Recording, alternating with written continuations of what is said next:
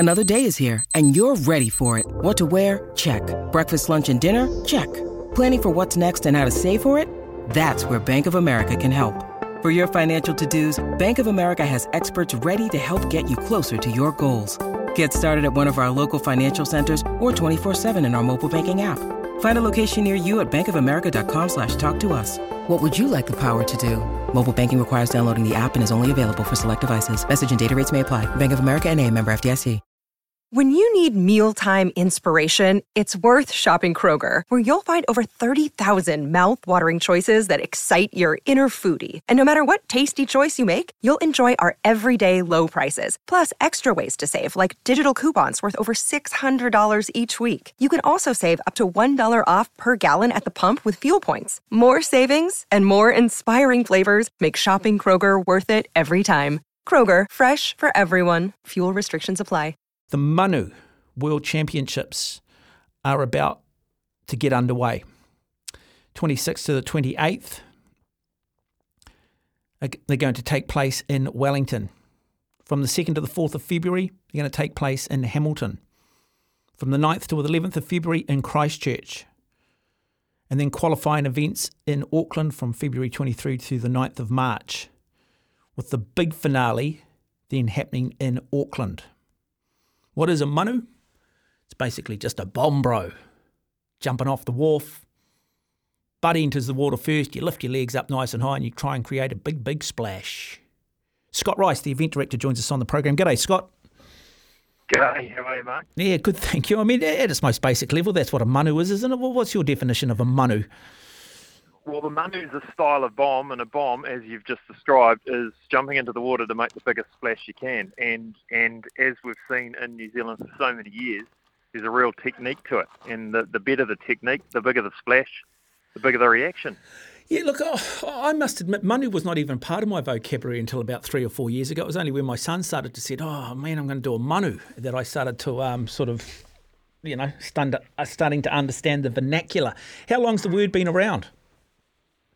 It's been around many years, probably in the sort of Pacifica Māori communities. Some would argue it started in South Auckland, in Manurewa, Mangere, and they've been doing them for years. I think the style is reasonably new. I wouldn't want to put a number on it in terms of how many decades ago they started, but yeah, I agree. Manu has really only been widely used in the last sort of 5 to 10 years. Using the word bomb has been a little bit, it's not a word, you can see the words used for many other things. So I think Manu has become the kind of name of the category, the name of the activity. But in saying that, it's a style of bomb, and there are other style of bomb, like the coffin, which is the feet first, kind of in the back, and the top of the body goes in second. You've got the staple, which obviously, as the name suggests, is sort of feet and arms in first, and then you've got the gorilla, which is diving in with sort of the bum going over into a roly-poly. So there's plenty of different styles, but Manu now is the most popular style. Okay, Scott, your first event coming up towards the end of the month in Wellington. What's the response been like? How are entries looking? Look, registrations are going pretty well. I think we're expecting a lot of people to just rock up on the day. That's kind of how bombing contests have gone in this country. It's just rock up on the day. So there's certainly a lot of awareness and understanding out there of where we're going to be. And we're really happy with how many we've got so far, and I think they'll be telling all their friends. So, yeah, as you said, 5 qualification events around the country, starting in a couple of weeks in Wellington, then move to Hamilton, Christchurch, and Auckland, and then we conclude with a grand final in Auckland's Viaduct Harbour. So we select 70 of the best, male and female, across kids, youth, and adult divisions, and they all come together to battle it out to become the inaugural Z World Champion in the Manu. Is it just the big boys that win this? Have you just got to have a lot of bulk? Is it the pie eaters that are going to win, Scotty? Yeah, good question. I mean, yes, generally someone that's bigger can generate a bigger splash by doing nothing at all. What we've done with our scoring is we've got a slight handicap, I guess you'd call it, where we adjust the overall score based on how heavy they are, to give the guys or girls that are lighter or smaller in stature a chance. And as you know, they're trying the best they possibly can at 60 kilos versus a guy or girl that might be way over that. So that's something quite interesting that we're bringing in, and we're just trying to adjust it to make sure that it's going to be okay, because we don't want to find, people saying, well, that splash is bigger than this one, but at the end of the day, people could be 50 kilos lighter. Now, Scott, you're using technology, aren't you, as a judging mechanism? Do you have backup judges in case the technology does fall over? Yeah, look, we've tested. No, the answer is no. We'll probably run around and make some decisions, but we've tested. It's called Manu Tech. We're working with the Professor of Biomechanics at AUT, Patria Hume, and we've got a pretty, I'd like to say, touchwood, fail-safe system where we video every Manu, we freeze frame it at the biggest point of splash, and we measure the splash height and the volume of water. And that's the predominant scoring mechanism for our qualifiers. So it doesn't matter what they do, it's all about the size of their splash. And when it comes to the final, we're adding in a sound meter, which we brought in from Japan, and we'll also bring in a sound element. So the more boom you get, more of a chance you're going to get a better score. And do you have to have the mandatory NRL shorts and the black singlet to participate? Because that's generally the image that conjures up in my mind when I see kids jumping off the bridges as I drive through Narrawahia and some of the smaller towns around the country.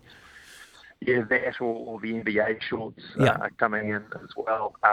Look, they can wear anything they like as long as they're not wearing clothing on top. We're just trying to be, safety conscious.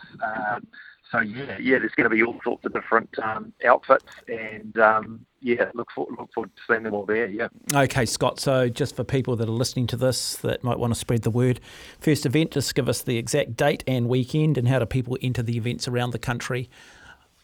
Yeah. So if you can do a mean bomb, a mean Manu, whatever you can do, head to manuworldchamps.com. All the dates and locations are there. But we kick off on the 26th to the 28th of January on the Wellington waterfront, where the big jump platform is. We move a week later to Hamilton's Water World, the big aquatic centre. We'll operate off the Olympic dive tower there. That's the 2nd to the 4th of February. Then we move to Christchurch, the 9th to the 11th of February at Jelly Park Aquatic Centre. They've got a nice little dive pool there.